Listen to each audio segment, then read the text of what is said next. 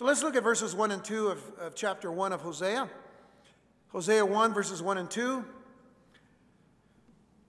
The word of the Lord that came unto Hosea, or Hoshea in the Hebrew, the son of Beeri, in the days of Uzziah, Jotham, Ahaz, and Hezekiah, kings of Judah, and in the days of Jeroboam, the son of Joash, king of Israel. The beginning of the word of the Lord by Hosea. And the Lord said to Hosea, Go, take unto thee a wife of whoredoms and children of whoredoms, for the land hath committed great whoredom, departing from the Lord. The book of Hosea is the first of the series of prophetic books in the scriptures known as the minor prophets, distinguished from Isaiah, Jeremiah, Ezekiel, and Daniel, which are known as the major prophets. Now, these designations came about in the church of the latter part of the 4th century, when the Latin church employed the term minor prophets because of their brevity of their books, not because of their unimportance. They're very important, they're just shorter than the major prophets. So it's just the length of the letters or the prophecies of these that were given to these prophets that matters with the designations of major or minor.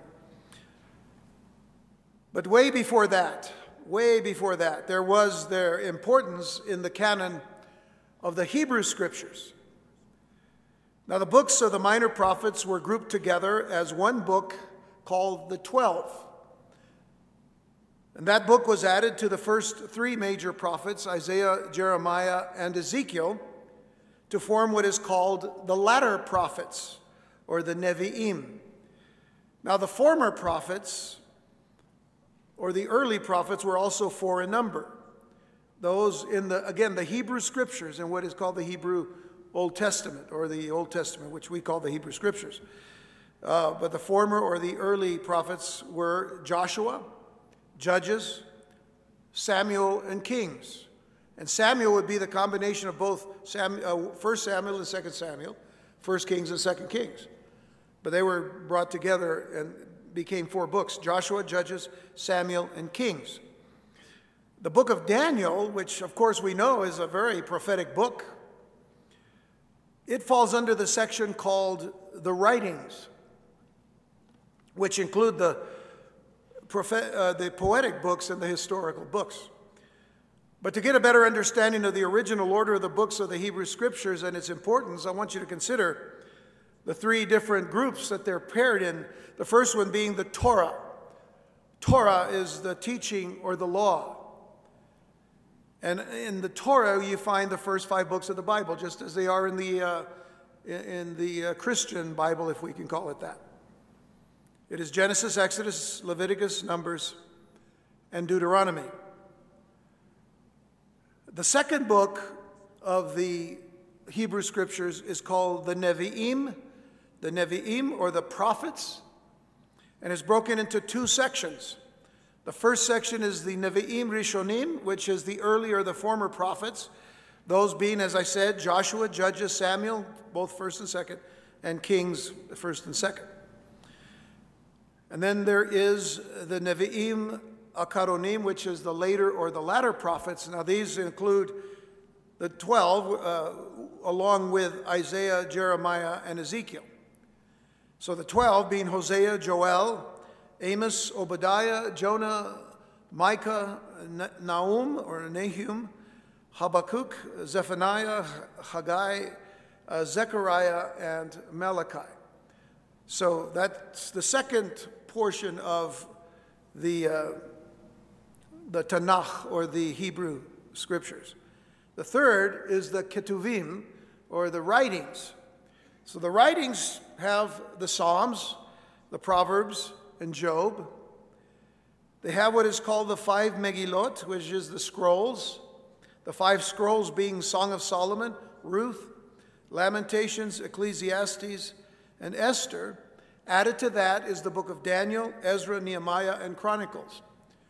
When you consider what is written in these particular writings, you find the poetic books along with the historical books. So there is the history of the Jewish people, and of course there is, if you'll notice, I mentioned Lamentations. Normally in our Old Testament, New Testament, you find Jeremiah and Lamentations together before Ezekiel. That's how we studied them ourselves. Nonetheless, in the Hebrew scriptures, Lamentations is found within the writings. All of that just information for you to have, and if it helps you, fine. If not, that's okay too. But beginning with the facts about the author of this prophecy, we need to know that his name, Hoshea, simply means the Lord saves. Now, that sounds familiar, doesn't it? Hoshea, the Lord saves. Why? Well, because it is closely associated with the names Yehoshua or Joshua and Yeshua, which is the name of Jesus. And those names, of course, mean the Lord is salvation. There is really no distinction. In a greater sense, there's no great distinction between Yehoshua, Hoshea, and Yeshua. It's the same name primarily. So that's what we know about the name. The Lord is salvation, or the Lord saves. But there's not much personal information given to us about the prophet Hosea, neither his tribe nor his place of birth. But his identity is connected, interestingly enough, to his father's name, Oberei, which means the well of Jehovah, the well of Jehovah. Be'er, sometimes, it looks like beer, I know, but in the scriptures, Be'er, B-E-E-R, is the word for well. You add that one little vowel, and it becomes the well of something. In this case, it's a longer name, but in the English, it just means the well of God, the well of Jehovah, or the well of Yahweh. Names in Scripture do have meanings. And perhaps, while we're here in that particular verse, the two names together, Hoshea and Be'eri, may remind us of some words of Jesus, words that he gave to a woman at the well in John chapter 4, when he offered her living water from Jehovah's well, from God's well, which would result in her salvation. For example, in John 4, verses 13 and 14, the passage I'm referring to, Jesus answered and said unto her, Whosoever drinketh of this water shall thirst again. Speaking of the well by which he was pulling forth water for Jesus. But he goes on and he says, But whosoever drinketh of the water that I shall give him shall never thirst.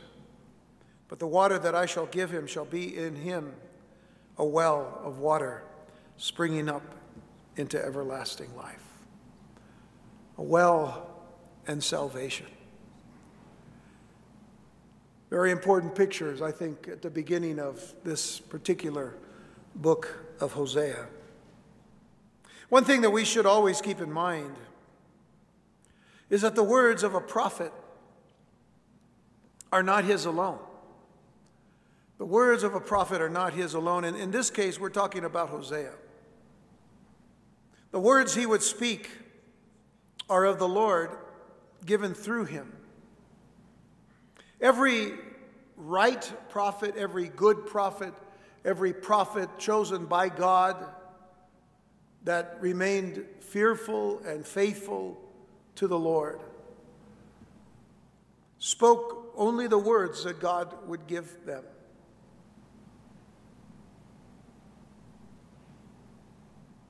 And so it goes without saying that the Lord loved his people, both Judah and Israel, and used many prophets to speak to both of those nations. Now, we're dealing with a time where the nation of Israel was actually split in two. There was the northern kingdom of Israel and the southern kingdom of Judah. The southern kingdom of Judah contained the the two tribes of Judah and Benjamin. The northern kingdoms were the other 10. When I say the other 10, we're talking about the tribe of Joseph was actually split between Manasseh and Ephraim because of their being the sons of Joseph. The Levites were spread actually throughout all of the tribes. And that had to have been a difficult time for them because the real place of worship was supposed to be Jerusalem or Jerusalem, and yet they had gone and started a new nation with a new place to worship in Samaria, and the god that they worshiped was a golden calf. And that they did up in the area of Dan, up in the north. So I mentioned the prophets because God had not stopped sending them prophets to give them the word of God. And so the ones that spoke the words of God were those prophets that listened to God, and in spite of what the people said, in spite of what the people did, they had to speak the true words of God. Time and time again, we see how many false prophets would arise during every period of time, whether it was a united kingdom or a divided kingdom. But only God's prophets should have been listened to. So when we come to this issue of Judah and Israel being divided, and now very close to both of them being chastised and taken into captivity for their sins of disobedience and their sins of rebellion, nonetheless, the prophets were sent by God because he loved them. He loved his people and he sent them the truth. So it makes perfect sense that the Lord wanted Judah as well as Israel to know of his love and devotion to them as expressed in the messages of Hosea. I say this because there have been questions as to the authorship and apparently different writing styles of Hosea, as some scholars have seen. Because these scholars contend that it was later editors who took Hosea's original messages, which were meant for Israel, by the way. Hosea, remember, Hosea was a prophet to the nations in the northern kingdom, primarily. So there are those scholars that say, yeah, but these other editors took Hosea's original messages, which were meant for Israel, and redirected them toward Judah, and that Hosea's sermon messages intended for Israel were redirected, or I should say to Judah, were redirected to Israel. That should be Judah.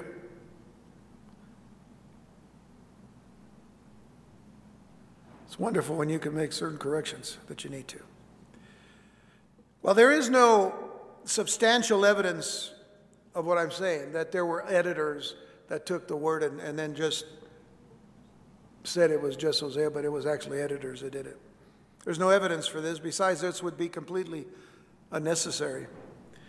It just lacks that firm evidence. It's much more reasonable to recognize that Hosea knew salvation would come through Judah.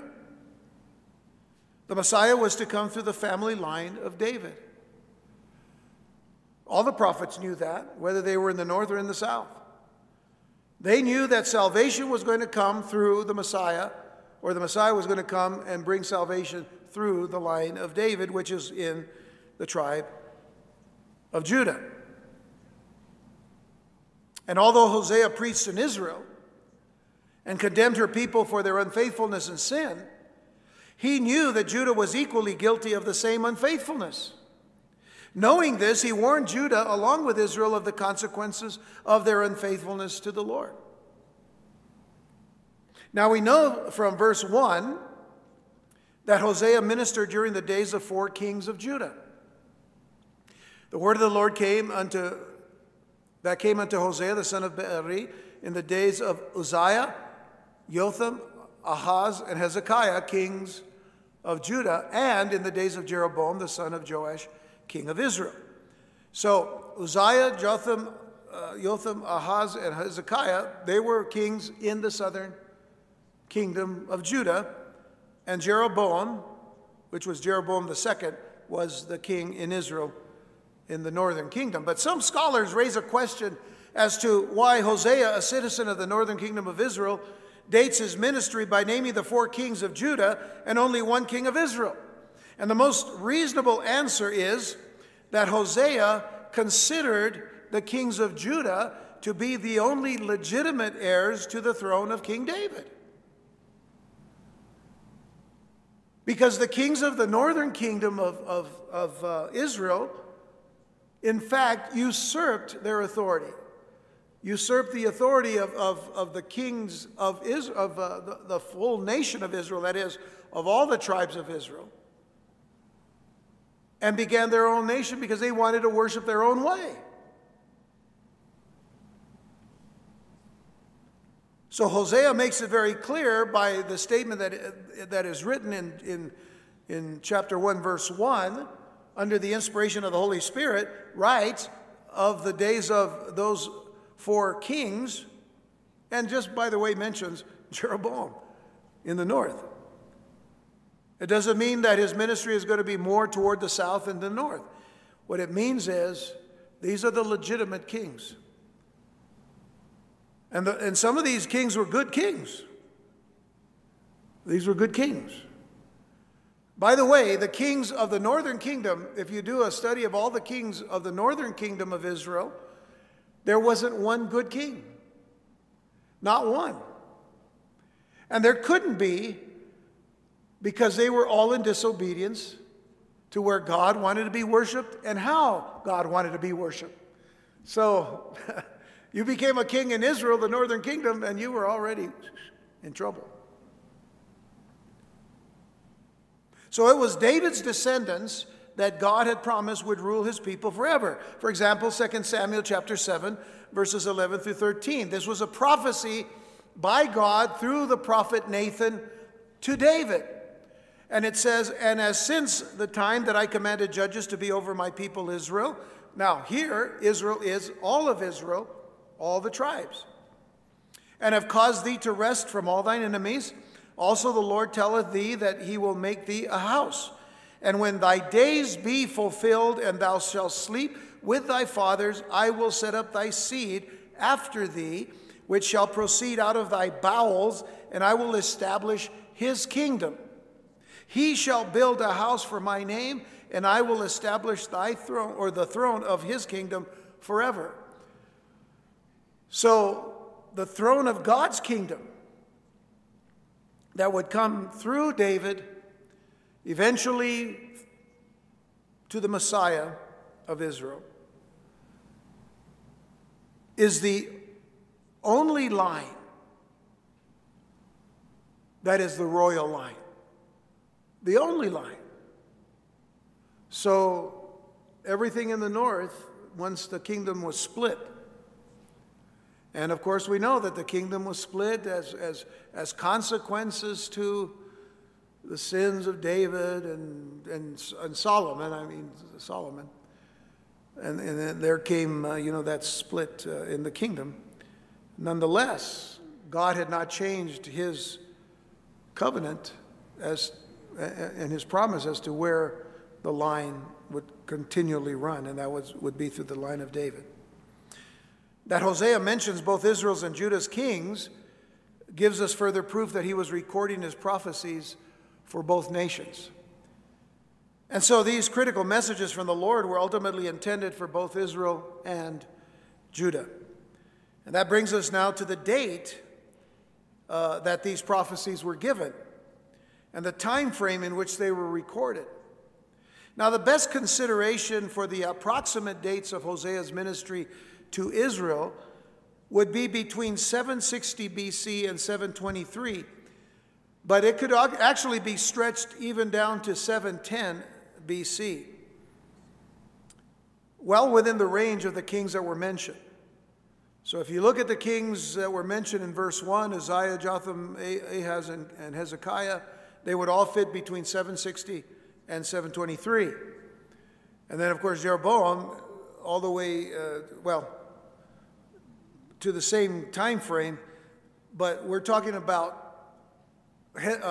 Hosea's full ministry probably being about 50 years. So then you can extend it to about 710. Obviously, Hosea was living during the days of the divided kingdom, as I said before, when Jerusalem was the capital of Judah and Samaria was the capital of Israel. It is also quite possible that Hosea completed his writings before 722, because that is the year of Samaria's fall to the Assyrians. When the Samaritans fell, which was, of course, those in the northern kingdom, when they fell to Assyria, it's really not mentioned by Hosea at all, that particular event. Hence, Hosea ministered to Israel for approximately 50 years. He lived during what can be considered as outwardly prosperous times. Both nations, Judah and Israel, were outwardly prosperous. You know, when nations become prosperous, there are very few people within that nation that will really give God the credit. And unfortunately, that happened also in Israel and Judah.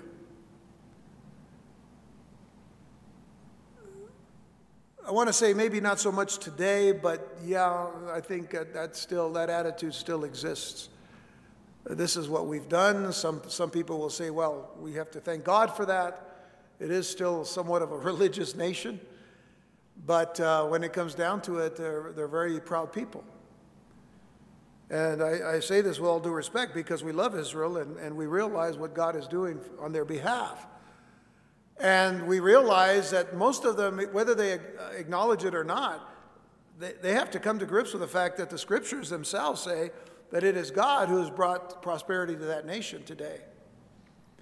In fact, one of the reasons why Russia and Iran are on the borders of Israel today in Syria is because they want to get as much of the spoils of Israel for themselves.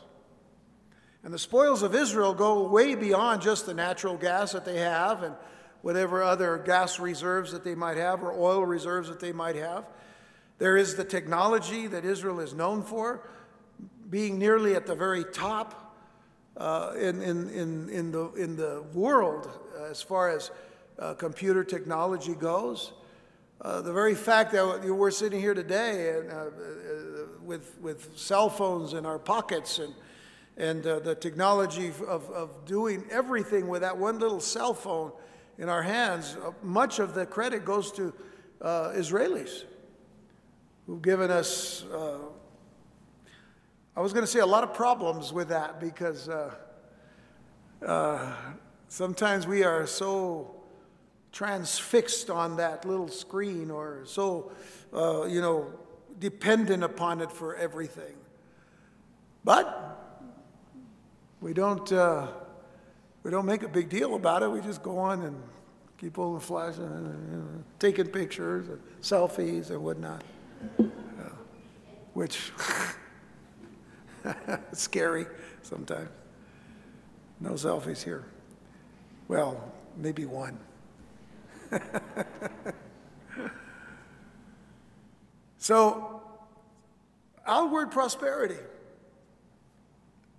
oftentimes brings about more of a prideful attitude than a humble attitude. Look at our own nation. Look at the United States of America. We are hearing all kinds of stuff politically, but we know what we see. And we've prospered for a long time because of God's grace, because of God's mercies. What we do with that depends and will depend very much on what the future God has in store for us. We talked a little bit about that in our dealings with Syria last week, and where the U.S. will be if indeed Syria falls and the Russians and the Iranians decide to go ahead and move forward with their attack on Israel, which is Ezekiel 38. And yet we know what the outcome will be if we know the scriptures well. We know that God is going to be the one who fights for Israel. So this is going to bring about the moving into those 7 years of tribulation and whatnot. So everything matters, folks, and that's why I'm bringing this up, is that everything matters about prosperity and outer prosperity. It could either be an outward prosperity or an utter prosperity, utterly judgment prone. Because the scriptures are also very clear that nothing lasts. Nothing lasts. Things can come, things can go. In a minute you can be rich, in another minute you can be poor. Stock markets and all kinds of other things. You know, we talk about stocks and bonds. Those are interesting words, because back in the 17th century, there were those who were also in stocks and bonds. You know, stocks and bonds, like, you know, being in in a lot of trouble. Maybe that's what it. Maybe that's the ironic, humorous sense of words nowadays. There was another factor going on at this time too.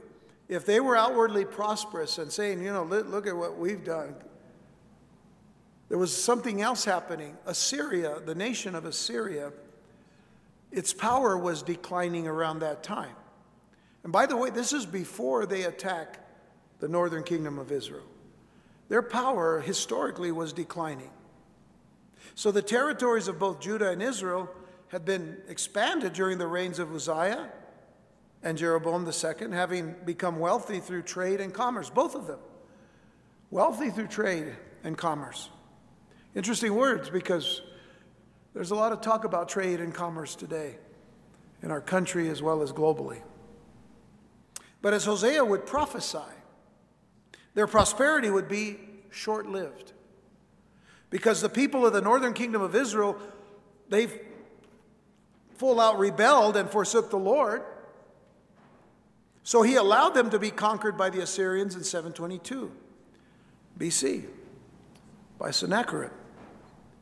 And as for the recipients of the prophecy of Hosea, as we've already said, the messages were for both Israel and Judah, but they were directed mostly to Israel, where Hosea lived. We should note that Hosea refers to Israel as Ephraim, which was the tribe of Jeroboam the king, Jeroboam II. And because of its prosperity and the dominance in the life of that nation, its name had become synonymous with Israel. Ephraim was also the region in which Samaria, Israel's capital, was located. So it's no big surprise that Hosea mentions Ephraim or Ephraim's 37 times in this little book of Hosea. So for sure we know that the prophecy is for the northern kingdom, primarily. But now Hosea's words to Judah, the southern kingdom, were chiefly warnings of coming judgment if the people did not repent.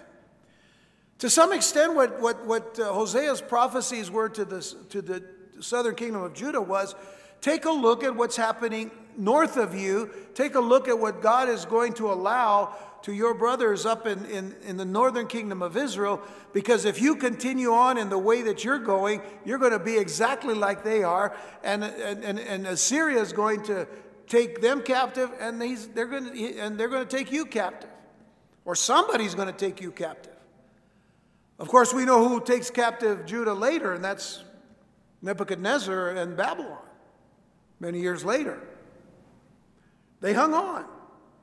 In fact, what we know is that Assyria was on its way down into the southern kingdom of Judah, but they could not take Jerusalem. God would not let them. No matter how many sieges they put on Jerusalem, God spared them. Yet in the time of their being spared, as a nation, they did not turn to God. They went into that rebellion that eventually led them into their captivity to Babylon.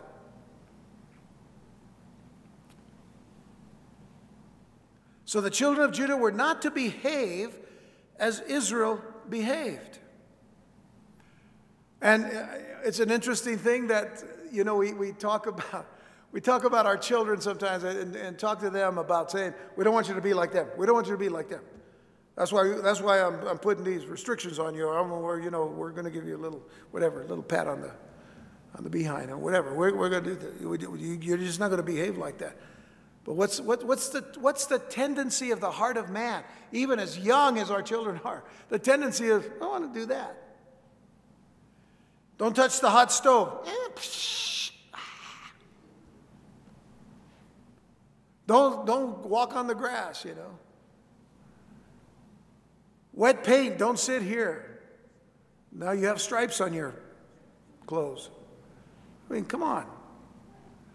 The tendency of man is to do what it wants. The flesh to do what it wants. That's the proof that when man fell in sin in the garden, from then on, man was born to sin. Man was born into sin. Man was born to die in sin. Except for one thing, that God made a way for man not to die in sin.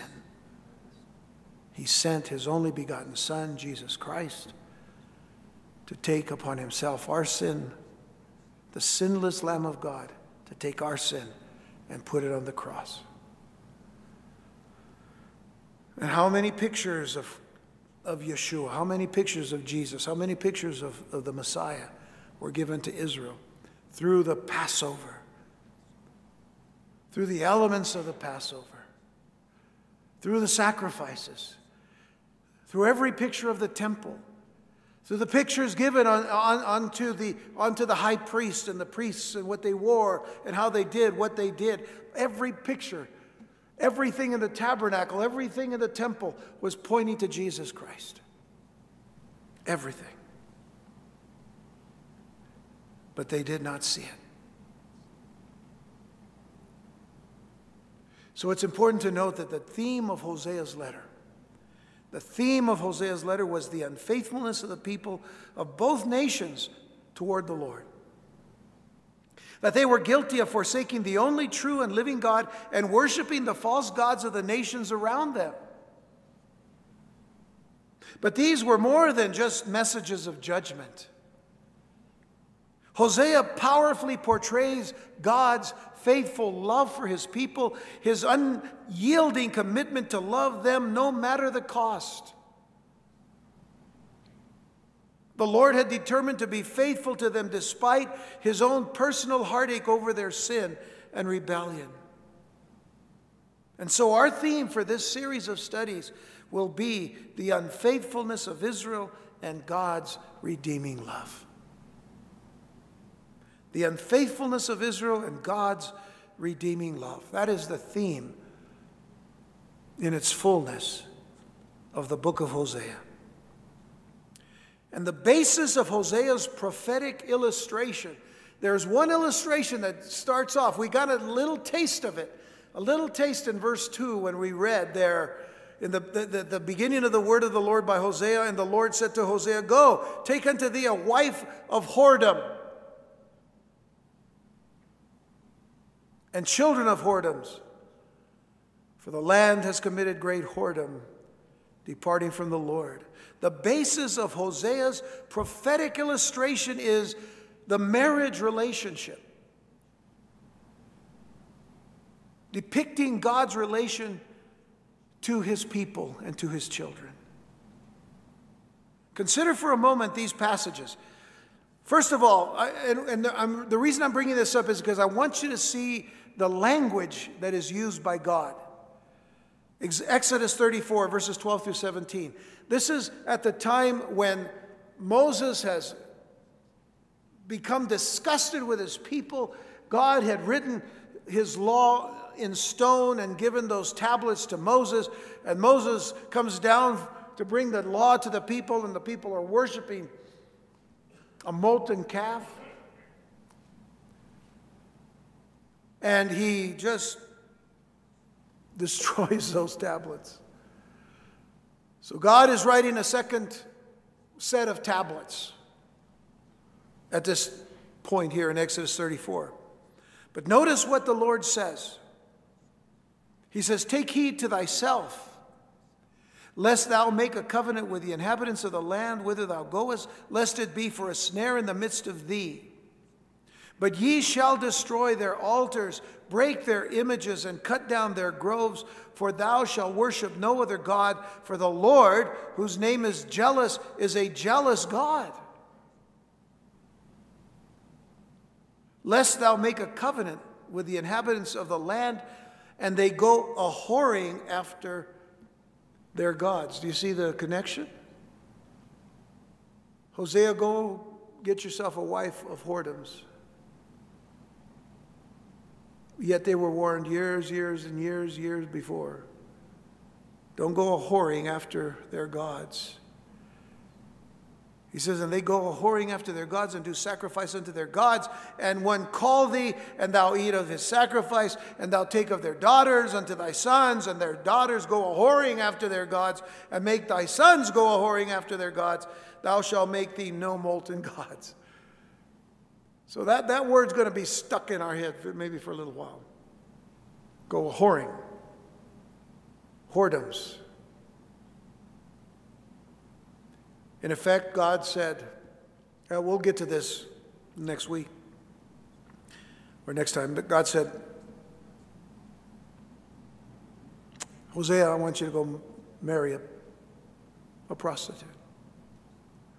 We'll talk about the implications of that, because some people say, well, did he really say that? Or did he say just go marry somebody who's going to become a prostitute? That's not what it says. But we'll talk about that then. I'm getting ahead of myself. I better move on here because we'll be here for too long. Leviticus 17, verse 7, notice what it said. "And they shall no more offer their sacrifice unto devils, after whom they have gone a-whoring. This shall be a statute forever unto them throughout their generations." What are we getting from these words? We're getting a picture of unfaithfulness. Unfaithfulness. They are supposed to be married to their God. He uses the picture of marriage. Too often those who are married to a spouse, if they went off looking for someone else, that was them going a-whoring, looking for someone else, unfaithful to the one that God had given. This shall be a statute forever unto them throughout their generations. Leviticus 20, verses 4 through 8. "And if the people of the land do any ways hide their eyes from the man whom when he giveth of his seed unto Molech, and kill him not, then I will set my face against that man and against his family, and will cut him off, and all that go a-whoring after him to commit whoredom with Molech from among their people. And the soul that turneth after such as having familiar spirits, and after wizards, that a whole generation of people running after wizards recently in past years. Harry Potter. To go a-whoring after them. I will even set my face against that soul, and will cut him off from among his people. Sanctify yourselves. Notice what this leads to. What we studied on Sunday about what Jesus was praying to his Father for his disciples. "Sanctify yourselves, therefore, and be ye holy, for I am holy, for I am the Lord your God." Remember that Peter also quotes from this in his letter, first letter. "And you shall keep my statutes and do them. I am the Lord which sanctify you." Deuteronomy 32, verse 16. "They provoked him to jealousy with strange gods. With abominations provoked they him to anger." Jump down to verse 21. They have moved me to jealousy with that which is not God. They have provoked me to anger with their vanities, and I will move them to jealousy with those which are not a people. I will provoke them to anger with a foolish nation. All because of their unfaithfulness. But I want you to see a key verse in Isaiah 54, verses 4 through 8. That key verse is verse 5. We'll get there. Verse 4 now. Isaiah 54, verse 4. Fear not, for thou shalt not be ashamed, neither be thou confounded, for thou shalt not be put to shame. For thou shalt forget the shame of thy youth, and shall not remember the reproach of thy widowhood any more. Notice verse 5. For thy Maker is thine husband. Thy Maker is thine husband. The Lord of hosts is his name, and thy Redeemer, the Holy One of Israel. The God of the whole earth shall he be called. For the Lord has called thee as a woman forsaken and grieved in spirit, and a wife of youth when thou wast refused, saith thy God. For a small moment have I forsaken thee, but with great mercies will I gather thee. In a little wrath I hid my face for thee for a moment, but with everlasting kindness will I have mercy on thee, saith the Lord, thy Redeemer. Thy Maker is thine husband. One great lesson to be learned by the character of this prophet, Hosea, and his book is that sin not only breaks God's law, sin breaks God's heart. Sin not only breaks God's law, it breaks God's heart. And so, like all of God's word, Hosea is written to all people of every nation and generation, not just for Israel, not just for Judah, but it is given as an example and a warning to all peoples. For we're told by the Apostle Paul in 1 Corinthians 10, verses 6 through 11, he says, now these things, speaking of the things that took place in the Old Testament and Hebrew scriptures, now these things were our examples, to the intent we should not lust after evil things, as they also lusted. Neither be ye idolaters, as were some of them. As it is written, the people sat down to eat and drink and rose up to play. Neither let us commit fornication, as some of them committed and fell in one day 23,000. That's 23,000 in modern English. Neither let us tempt Christ, as some of them also tempted and were destroyed of serpents. Neither murmur ye, as some of them also murmured and were destroyed of the destroyer. And once again, Paul says, now all these things happen unto them for ensamples. And by the way, an example and an ensample are actually a little different, but we'll talk about that another time. Nonetheless, it's a sample. It's a die cast that looks just like what it says. Now all these things happen unto them for examples, and they are written for our admonition, upon whom the ends of the world are come. And then Romans 15, verse 4, for whatsoever things were written aforetime were written for our learning, that we through patience and comfort of the scriptures might have hope. Now, I bring these up because he's not just speaking to the Jews in Rome, he's speaking to the Gentiles. This is a letter for all, Jew and Gentile. Now let's get to the historical purpose of Hosea. And we're almost done for the evening, at least in this introduction. Next week next time, I want to say next week, but next time there will be a study of all of chapter 1. But the historical purpose of Hosea. Hosea's purpose was to declare that God loved the people of Israel and longed for them to repent, to turn their hearts back to him. He had created them, he chose them, He loved them and provided for them, and so he desired their love in return. Secondly, to demonstrate by Gomer's example, and Gomer is the wife that Hosea will marry, to demonstrate by Gomer's example just how unfaithful Israel and Judah had been to the Lord. That's the second purpose, and that is the historical purpose of this book. Because what it shows is that they had betrayed God, they had been disloyal to him, and in effect they had cheated on him, just like an unfaithful spouse.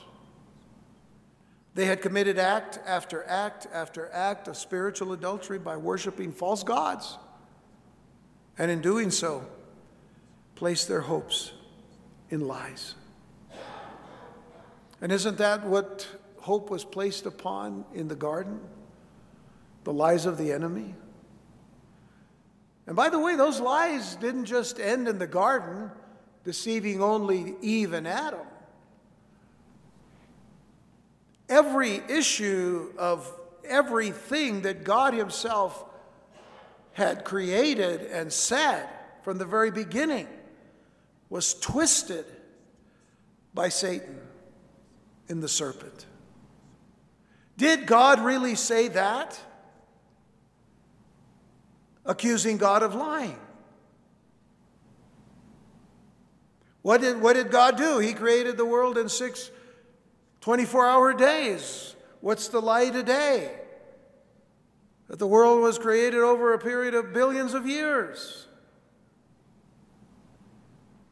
That we today are just descendant of lesser creatures, as it were. Maybe it started with the amoeba that was flying through the air with the greatest of ease. The flying amoeba that loved the trapeze. And somehow that became, wow, where did that amoeba come from? That one-cell creature. It became a double feature in the life of Charles Darwin. And the lie continued. The lie continues today, where we have so many people don't even know what they are. I think I know what I am. I think you all know what you are. You are men and women created in God's image, given specific instructions as to how we are to reproduce, how we are to do everything according to God's plan, because he created us. But did God really say that? He didn't really say that. Getting into the area of religion, what did the enemy do? He confused. He said, well, he doesn't want you to be like him. So he said that if you eat of this particular fruit, you're going to die. But I'm here to tell you that if you eat the fruit, you're going to be like him. You're going to be like God. And don't you want to be like God? Satan did. He wanted to be like God. He didn't want to be a selfless person. He wanted the attention for himself. I want to sit on in the place of the Most High. I want it to be my kingdom. So what happened? We ate of the fruit. And exactly what God said happened. Man began to die. They died spiritually immediately. Their eyes were open and they looked and they were naked, and then they ran off to cover themselves with leaves, fig leaves, itchy leaves. God said, "Who told you you were naked?" And then the blame game began. That woman you gave me. The woman looked at the serpent and said, that serpent you made, put in the garden. On and on, for how many centuries and generations? And here we are, still studying it. A little closer to the coming of the Lord.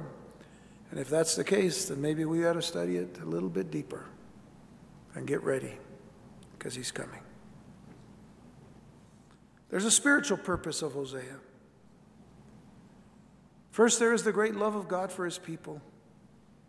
God's love is clearly the heart of Hosea's message. God loves his people just as a husband loves his wife, and he was hurt just as a husband is when his wife is unfaithful, or vice versa.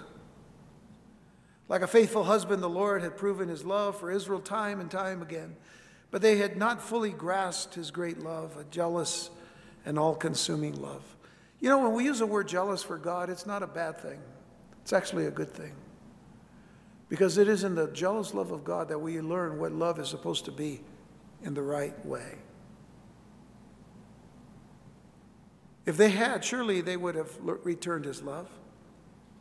If they had fully grasped his love, they would have returned his love. Surely they would have obeyed his word. Surely they would have been faithful to serve him. But they did not. And yet the Lord still loved them. And that's the thing about Israel today, is that God still loves his people, doesn't he? And he was fiercely determined to bless them and to bless the whole world through them. Because that's what he said he would do. He would bless the whole world through his people. So in closing, the words of the Apostle Paul describes then clearly the type of love with which the Lord loved his people. The same patient, unfailing love he gave Hosea for his wife, Gomer.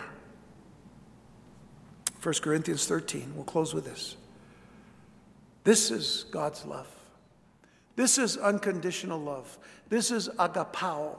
This is agape. Charity, which is love, suffereth long and is kind. Charity envieth not. Charity vaunteth it not itself, is not puffed up, does not behave itself unseemly, seeketh not her own, is not easily provoked, thinketh no evil, rejoiceth not in iniquity, but rejoiceth in the truth, beareth all things, believeth all things, hopeth all things, endureth all things. Charity never faileth. But where there be prophecies, they shall fail. Where there be tongues, they shall cease. Whether there be knowledge, it shall vanish away. But charity never fails. Agape never fails. Unconditional love never fails. God's love never fails. Is it any wonder that we're still here? After all these years of battling the wickedness of the enemy, of battling sin and death, of battling the grave, how death weighs so heavy on all of our hearts and lives. And yet, there's a promise of hope, a promise of everlasting life. For God so loved the world that he gave his only begotten Son, that whosoever believeth in him should not perish, but have everlasting life. For God sent not his Son into the world to condemn the world, but that the world through him might be saved. That message would eventually be Hosea's message to Israel and to Judah. Return to the God that loved you, loves you, and will love you. Return to the God who created you. Return to the God who provides for you. Return to the God who will keep you in his everlasting arms.